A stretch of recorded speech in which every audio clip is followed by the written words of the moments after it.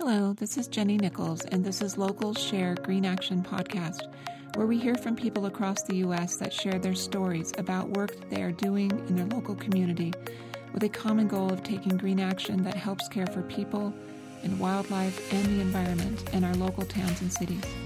Our goal is that we might be able to learn from and inspire each other while we find our own solution-based action that lets us live meaningful, sustainable, eco-friendly lives while cleaning, protecting, and repairing the environment. Today on our podcast, I'm speaking with someone who founded a nonprofit organization that creates innovative solutions to prevent trash and waste in her local city. I am speaking with Crystal Dreisbach. Crystal is a solutionary whose life goal is to disrupt the status quo of our take and trash economy. She is the founder and executive director of a nonprofit organization called Don't Waste Durham, which creates solutions that prevent trash. She invented and operates Green2Go, a citywide reusable takeout container service for restaurants and grocery stores. Welcome, Crystal. Thank you so much for having me, Jenny. So we're so excited to speak with you and find out more about your path of green action that led you to innovative solutions to reduce trash in Durham, North Carolina. So what helped plant the seed for you to want to take some kind of action to address takeout food waste issues? I started reading into more and more about styrofoam. I was originally interested in it from sort of the public health, material health angle, but as I found out more about the environmental impacts, I decided to really take it on. I thought there must be a better way. When I looked around, I just didn't see anyone doing anything meaningful to get rid of styrofoam takeout containers.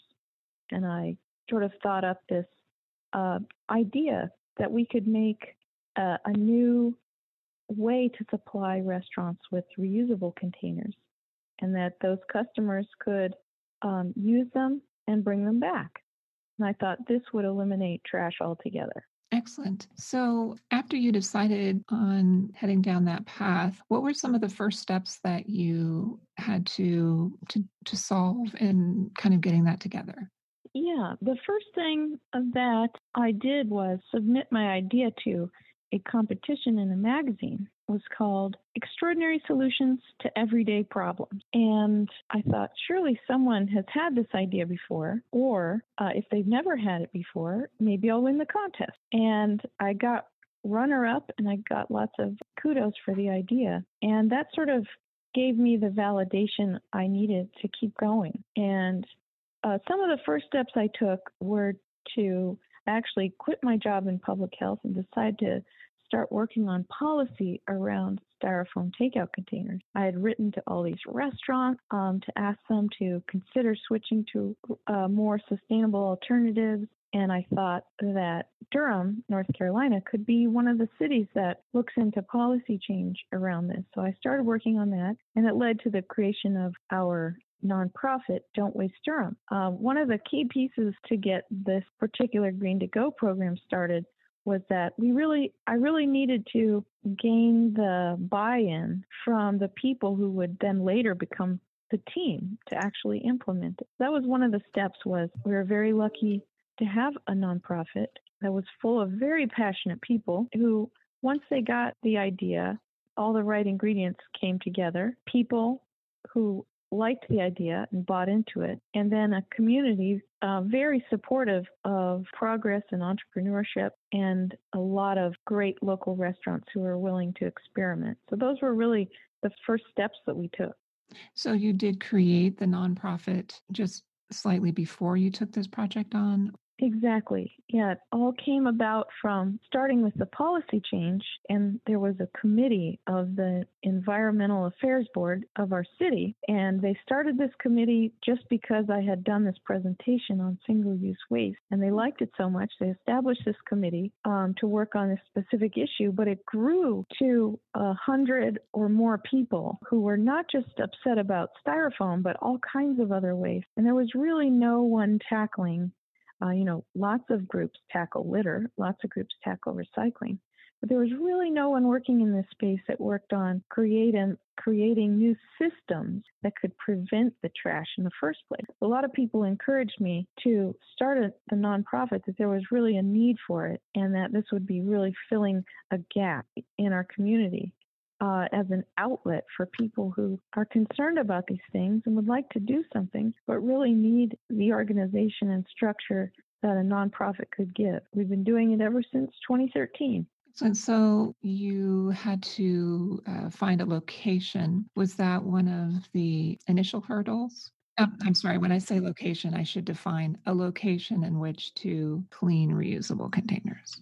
Yes, that actually is one of the key ingredients to our reuse program that is probably 75% of the battle. We had our Don't Waste Durham office, which houses all of our programs, not just Green to Go. But then, of course, we needed a wash facility, and we are a vastly underfunded nonprofit.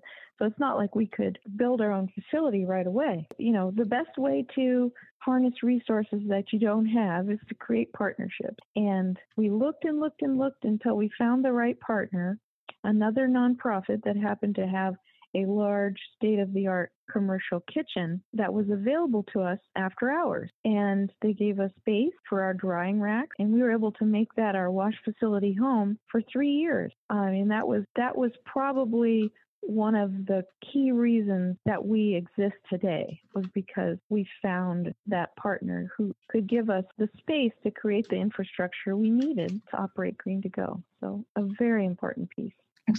Excellent.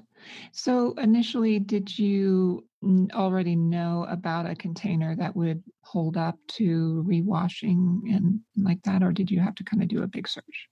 We did look into it. There are actually, surprisingly, not a lot of great options out there. So we went with the one that most people go with, which is an eco takeout container that was originally designed for university dining halls, and in fact is sort of the go-to container. And many other citywide reuse programs like ours use them as well. They are what I think of as not necessarily designed for a citywide reuse program.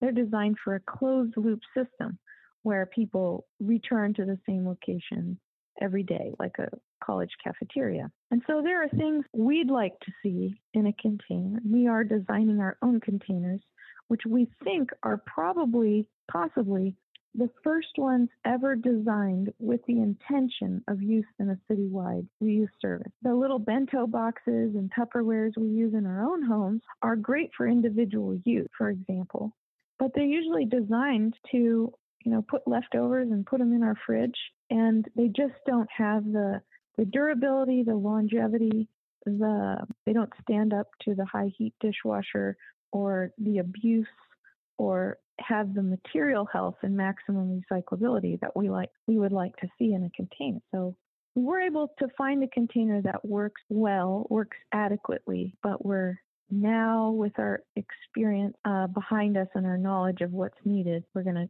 try to create the superior container. Does that mean that you're thinking about maybe silicone as opposed to plastic?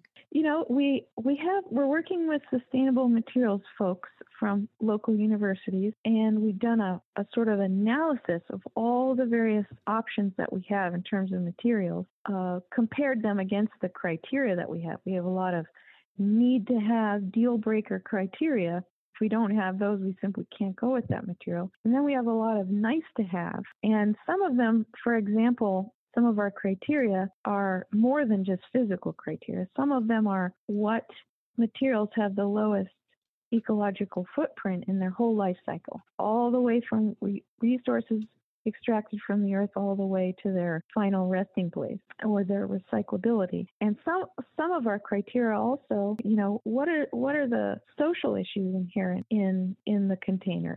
Are there people exploited in the making of that material? And so we kind of look at it from all angles, and we have landed on, at least for the time being with the knowledge we have, with continuing with this number 5 polypropylene plastic. Interestingly, I learned that not all polypropylene is the same. They might say number 5 on the bottom, But what's really important is which chemical additives were used in the resin for that product to give it the qualities that it has. For example, stiffness or flexibility. And it's the chemical additives that we really need to be concerned about. So we're learning a lot about that. And one of our top criteria is going with a product that meets all of our criteria and has a resin platinum rated for material health. Excellent. What were some of, you had a background in public health. Did that help you with maybe working through the system to make sure that there were checks and balances in terms of whatever processes for disinfecting and things like that you had to go through? Yeah, so I think having my public health background helped in a ton of ways. One of the even more important things than specifics of our operations in the health code was my knowledge of how to engage stakeholders. So who are all the people in the community that would be concerned or caring about this or supportive of it or could be a potential blocker? So one of the most important things I ever did by accident in this process, and I always tell every other person considering opening a similar company, is that very early on, probably 2 or 3 years before we ever started Green to Go, I started inviting the county health department folks to our Don't Waste Durham meeting. And I said, here's a program I've thought about starting for many years. Told them a little bit about it. And I said, what would be the red flags or the challenges, or what would we need to be thinking about? And at first they said, oh, no, reusables. We could never do that. That is unsanitary. But then when I explained that, no, we would be supplying the restaurants with clean, sanitized containers that we collected and washed centrally so that we are the supplier and customers never bring in their own containers to a restaurant. There's no, vectors of disease. They said, oh, I've never thought of that before. That's a whole new concept. Now, if you were to do that, you would need to think about this. You would need to think about that. And so what we did was bring them in early on and give them a sense of ownership of the project. So they ended up actually helping us design the service and help us write our wash protocol. So even more important than knowing the specifics of sanitization, even more important than that is to build the relationship and the buy-in from the stakeholders who could either support or create a barrier to you. So that's definitely one thing that helped me from my public health career. The other thing was, I always tell my interns pretty much the best thing I ever learned in grad school was how to read, absorb, and apply research. That there's so many wonderful peer-reviewed research studies out there.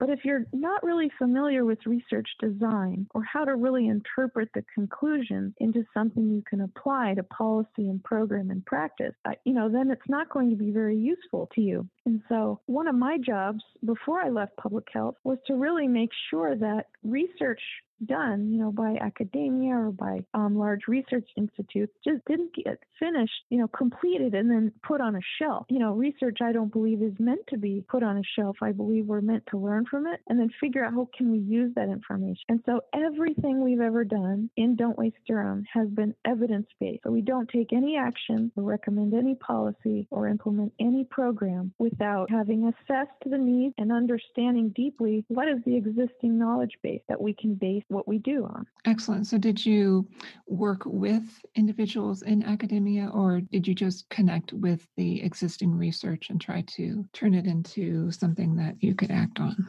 Well, for example, before you start a reusable takeout container service, you have to create demand for it. And in order to get demand, people have to recognize it as a problem. You can say, plastic waste is a problem, but if you can't lay out the facts in a way that's evidence-based and also relevant to people, it's almost like it takes a combination of understanding of where to find the research, how to evaluate its quality, and how to interpret it, as well as having your basic marketing and consumer behavior science knowledge that you can combine it and be able to be persuasive and be able to back up everything that you know in the research. So, I didn't have to necessarily work with academia, but my knowledge of where to find research in which organizations, the WHO, for example, how to navigate all of the great best practices and existing knowledge base that they have, how to harness that for all the things that we do. WHO is just one example, is really, really valuable when you're working in any of these kind of spaces, especially innovation on environmental issues. Excellent. So initially, it sounds like you were speaking with restaurants and grocery stores maybe some time before the project actually was underway, or how did the rollout work out? Yeah, absolutely. So it's it's always a chicken and the egg problem. When you innovate, you really, in some ways, you often have to have a service before people will buy it. And before people can buy something, you have to, if you don't have people bought into the idea, you can't design a service. So it just goes in circles. So what we did, and which I think is, looking back, a good way to have done it, is we harnessed what we call our early adopter restaurants. So restaurants within our network, people, perhaps we had a friend who knows this restaurant owner, or perhaps we know a restaurant owner ourselves. We would approach those restaurants with the already established trust we have in knowing them and explain what we're doing. And as soon as they heard the phrase reusable takeout container service, they got very excited and said, absolutely. Without even knowing exactly what our service would look like, and without us even knowing what the service would eventually look like, they were already on board. So they're early adopters of these ideas. So when we were able to start our Kickstarter campaign to raise the startup fund, on our Kickstarter campaign page, we were able to list a list of 30 restaurants in Durham that were very popular and beloved restaurants, and said, these restaurants are ready to do this. If we raise the money we need to start it, these restaurants will automatically be on board, and you'll be able to get your takeout trash free. And what that did was help us build credibility for our idea so that we could raise the money by appealing to the consumers who would eventually become the users of the service. So as part of their committing to the financial resources needed for the project, they also got a membership with their contribution. So we didn't even have a service yet, but when we started, we automatically had a group of hundreds of subscribers right off the bat. So that solved two problems. One, who are the restaurant providers? We already have them worked out. And two, who will be the subscribers? And we already had that worked out too. How large of a staff did you need initially to actually start the program? We are largely a volunteer team, and at the very beginning, we were an all-volunteer team. So there was about a core group of 8 of us that pitched in part-time to raise the funds, design the program, and then get it implemented. And those are just the core team. We also had, I would say 100 people pitching in whenever we needed them to. For example, when we built our return station from reuse materials that we were donated from the community, there were people ready to donate and transport the reuse lumber for us. We had community build days where we would build the return stations all together. And all of that was done by a very large network of volunteers, which was easy to tap into because we'd already had this existing nonprofit, lots of passionate people involved. So we didn't have any staff. Now, fast forward to today, we have 2 operational staff who are paid, and they do the bicycle riding and the dishwashing and the restocking of the restaurant. Excellent. So what might have been some of the challenges that you faced other than kind of what you've brought out so far, but like maybe in the actual day-to-day operation? Yeah, so I have the most creative team you can imagine, and we seem to be taking one challenge as they come and being able to hurdle over them. One really interesting challenge, which is sort of a challenge for these reuse programs everywhere, is the business model that you use, because that dictates how operations are going to work. So as an example, in Green2Go, our customers currently check out a container from a restaurant when they get their food, and they do this by scanning a QR code unique to that restaurant at the cash register. And of course, this relies on the subscriber, the customer, to remember to do it correctly. And that's not always 100% reliable. So one challenge was if the customer does not correctly scan the QR code, then our operational inventory of that restaurant's number of boxes is not accurate. Also, when the customer returns the container, they also scan a QR code at the return station before they drop it in. And that tells us how many containers are at each return station around town, so we can do our routes accordingly. And those things don't always happen. And so we are going to be changing our business model so that no one has to be a subscriber to use Green2Go and no one has to scan anything. We think that the first 3 years that we've done this has been a very good experiment, and we've thought night and day about how we can reduce the financial burden on the customer and avoid this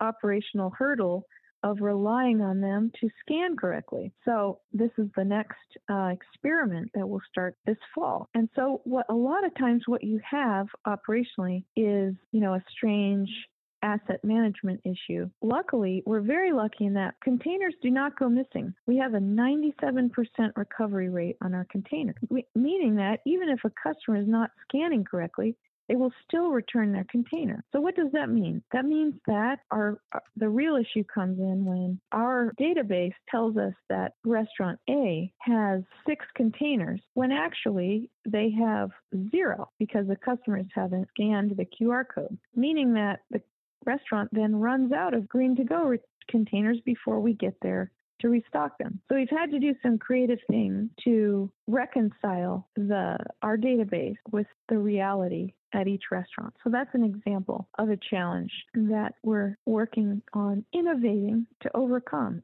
Right. That's great. So what are some of the other programs that you're looking at as an organization to deal with maybe composting? Yeah, so one of the things that's happening, a lot of cities do this thing. It's very expensive, but very revealing, is they have a waste characterization study done. It just means what are the contents of our residential and commercial trash. And it gives you sort of a pie chart. It tells you what all's in our trash. And sadly, at least in our town, and I think this is pretty typical across America, is that organics or things which could be composted make up about 30% of the trash of what is comprised of in the trash. That's a real shame for a few different reasons. Obviously, it's a waste of valuable resources that could be turned into nutrient-rich soil someplace if we were actually composting them. But the second part is that organics in the landfill, a lot of people don't know this, actually is one of the primary drivers of global climate change. People think, oh, it'll be all right. My banana peel will break down. It will break down in the dump. When actually that's not true. It will try to break down, but lots of things will be piled on top of it, meaning that one of the key needs for composting is not occurring. And that's exposure to oxygen. It means that banana peel will break down anaerobically or without oxygen, whose byproduct is a giant amount of methane gas, then escapes into the atmosphere and is one of the worst and most deadly emissions. So organics in our landfill is not a good thing, both from a waste perspective and a climate perspective, and just not having those nutrients put back into our soil. So it's definitely a thing because we like to create solutions that prevent trash to figure out how we can support effort to divert those organic from the landfill. And one of the things that we're not leading, but of course we support very much, is this experiment will make Durham, North Carolina, the first city in North Carolina to offer municipal curbside composting pickup. A lot of people don't know that backyard composting and commercial composting are very, very different. In backyard composting, we can put food scraps and coffee grounds and eggshells and leaves and all that kind of stuff, but we cannot put all the things in it that we can put in commercial composting. And so the municipal curbside composting would allow us to divert so much because we can put paper towels, we can put meat, bones, dairy, grease, basically anything that used to be a plant or an animal, we can put it in there. It'll go to a facility where it's broken down with huge huge amounts of high heat and turned into nutrient-rich soil, which then go to feed our back to feed our community. So we support that very much. The other thing that we're doing specifically is helping our public school system with lunchroom composting. And this is really interesting. Right now, in your typical school, in our school system, there are 4 large trash barrels in the cafeteria every lunch hour. And those trash bins get filled up entirely. And then they're hauled out by the custodian out back and put in the dumps. When we implemented our lunchroom composting program in a few schools, each of those schools was able to go from 4 full trash barrels per lunch hour to a quarter or less of 1 trash can. And that's because the majority of what the kids are throwing away is compostable lunch trays and food scrap. And the real trash is just wrappers and things. So we were able to divert from every school every week 800 pounds of trash, 800 pounds a week per school. And if one of the things people are incredibly motivated by, more so than environmental issues, is money. And so we can show that if the trash hauling contract, is for 4 full dumpsters each week, and now you only have to pay for 1 dumpster per week per school, well, that has just cut down your trash hauling expense, and maybe that's enough to offset the cost of composting pickup. So those are the kind of things that Don't Waste Durham uses our research knowledge to help show these things and create persuasive tools for administration and policymakers to really see these facts that, yes, we have to do good things for the environment, but they don't have to be costly. And where we can spend here, we can save here, and it all balances out. And it's way better for our kids and the planet. So it takes a lot of advocacy to do those kind of things. Excellent. That's great. So is Durham now offering this curbside scraps turning to compost? Yes. So it is coming very soon. It's going to start with a pilot of 100 households before they roll it out to the whole city. So everybody's very excited about that. They sent out a survey to see whether people would like to have that. And it was overwhelming how supportive people were about it. And it will cost a little extra money. That's another thing. But, hauling of composting does cost money. So it will be a service, and we hope it won't get into equity issues where hopefully we can resolve that so that not just the people who can afford it can compost. Sure. So what are some of the ways that you and others have been enjoying the rewards of your efforts? Oh, thank you. Well, I'm still a volunteer, do not get paid, and we don't win a ton of grants, but we are rich in passionate people in the community, and when they come up to me and shake my hand and thank me for my work, that really is the biggest reward for me. Like, I can see with my own eyes the energy I put into my community is paying off. I see our return stations around town. I see people walking around with green to-go boxes and eating their food out of them that I don't even know. It's kind of like a secret pleasure for me to see the fruits of our labor. And then the other thing is, even though we're a small town in North Carolina and we have big ideas but small projects, and we're not hugely successful in the economic sense, we have been recognized globally, and we have now over 350 cities have contacted us and asked us to teach them how to do it. And so that's hugely validating. And in fact, as a nonprofit, because we just want to proliferate, replicate, reuse everywhere, we, of course, open source all of our tools and our best practices, and we are helping these other cities. And that just gives us the best feelings that you could imagine. That's great. So have you calculated how much trash you saved from going into the landfill? Yes. So we have a little screen that pops up every time you return a container that tells you how many containers you've prevented from going into landfill and how many containers the community has collectively prevented. And we're close to 10,000 now. And even more impressive is the carbon emissions, because using reusables through our environmental impact calculator shows that the carbon footprint of reusables is 80% less than a styrofoam container. So we've made some really cool calculations. Like, for example, if you use a green to go container 56 times, it's the equivalent carbon offset as 1 acre of forest for a year. So, if your ideas and your experience and your wisdom were all wrapped up in new seeds of potential action for other people in other cities, what advice would you give someone that is considering this? Yeah, the advice I give them that is that, if little old me with no money and just a big idea can do this, so can any other very passionate person. And the key ingredients are XYZ, and your homework is, if you truly want to do this, go grab XYZ ingredients and meet me back here, and I'll help you do it. And I think the advice is really don't give up, because people will laugh at you and people will tell you that it won't work. But I can tell you that if you just keep pushing through, you can prove them all wrong. Great. So, has there been any books, websites, or films that have been particularly helpful in this process? Yes, thank you. The Story of Stuff is something that was very transformational for me. It was made many years ago, but it is classic and timeless, and I always encourage people to see it because it's what really opened my eyes long ago. And more recently, we just screened a 2019 film called The Story of Plastic, and it had no relation to the other movie, but it is, wow, incredibly revealing in more ways than any other movie has ever done. So I really recommend those. It is hard to see that film and not have lasting images. Right? Yes, exactly. Like the bird feeding plastic to its baby.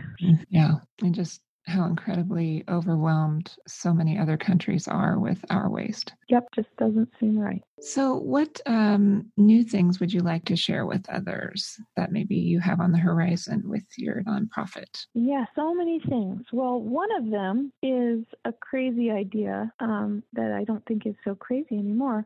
I've had it for about 10 years, and I've been telling people, mark my word, reusables will one day be a municipal utility and trash pickup. They will also pick up reusables and get them washed and redistributed to the places that can use them. And Crystal, you're so visionary, but these are things that are too far off and way too overwhelming. It would require such an overhaul. It would require building an entire new system.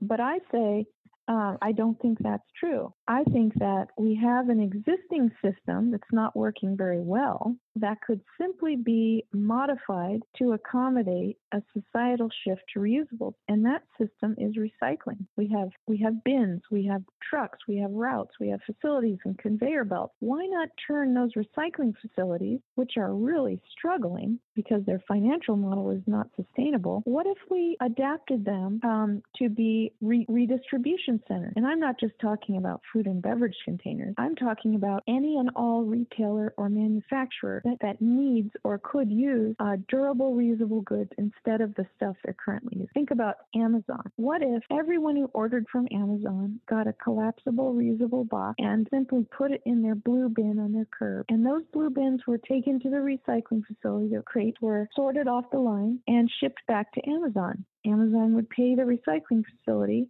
each month, for example, to get those back. And they'd be happy to do so because those are valuable to them and help pay for themselves instead of using cardboard resources over and over. Meanwhile, the recycling industry would have a stable income, a revenue source that is not dependent on volatile global markets. And I really believe this is the future. And we got late last year, the amazing opportunity to pilot this in the city of Durham. And our first pilot project was successful, and we are designing our pilot number 2. And we were highlighted in several tech conferences and the EPA Recycling Innovation Expo. And we're told that, our little small potatoes, Podunk, Durham, North Carolina, is the only city having this conversation, is the only city who's actually doing something to create a new recycling that is more sustainable and is going to be the way of the future. So I'm very excited about that. And it might sound like really over the top to some people, but when you pilot something, you can do things on a small scale and then get bigger and bigger and bigger and bigger. And that stepwise experimental process is how big change is made. That's great. Yeah, I'd love to see that. It's kind of difficult just to take the idea, but to see it actually being implemented. Yeah, we have a little video that we made to explain and show what the heck we're talking about. I can send that to you. And then the other really cool thing is that we've designed a reusable pizza box, and you can check that out on greentogopizza.com. Excellent. And we'll be pilot testing reusable pizza boxes at one of our pizza locations. And everybody will get their pizza in a reusable, and they can scan to request doorstep pickup of their used container. And as far as I know, no one else is doing that. I've definitely not heard that. And I think that's an area that we definitely need it in, because, I mean, often they say, you can't really even recycle the pizza boxes because they get so greasy. And pizza boxes are a giant conundrum. So how would you like people to contact you if they have questions or want more information about how they can implement this in their city? Yeah, I would say you could go to don'twastedurham.org. We have a newsletter that we send out once a month with lots of information and opportunities. They can email us at info@don'twastedurham.org and can ask us for information on any of our programs. And of course, we love to hear what people are thinking about or doing in their own cities. So it's a great way to connect. Well, thank you so much for just being so innovative and thinking outside of the box and really applying all of your skills and abilities in such a really innovative and creative way. So thank you. Thank you very much for taking interest and for interviewing me. Thanks for joining us for Local Share Green Action. Until next time, let's all use our unique talents and abilities and take meaningful green local action that benefits the planet and people.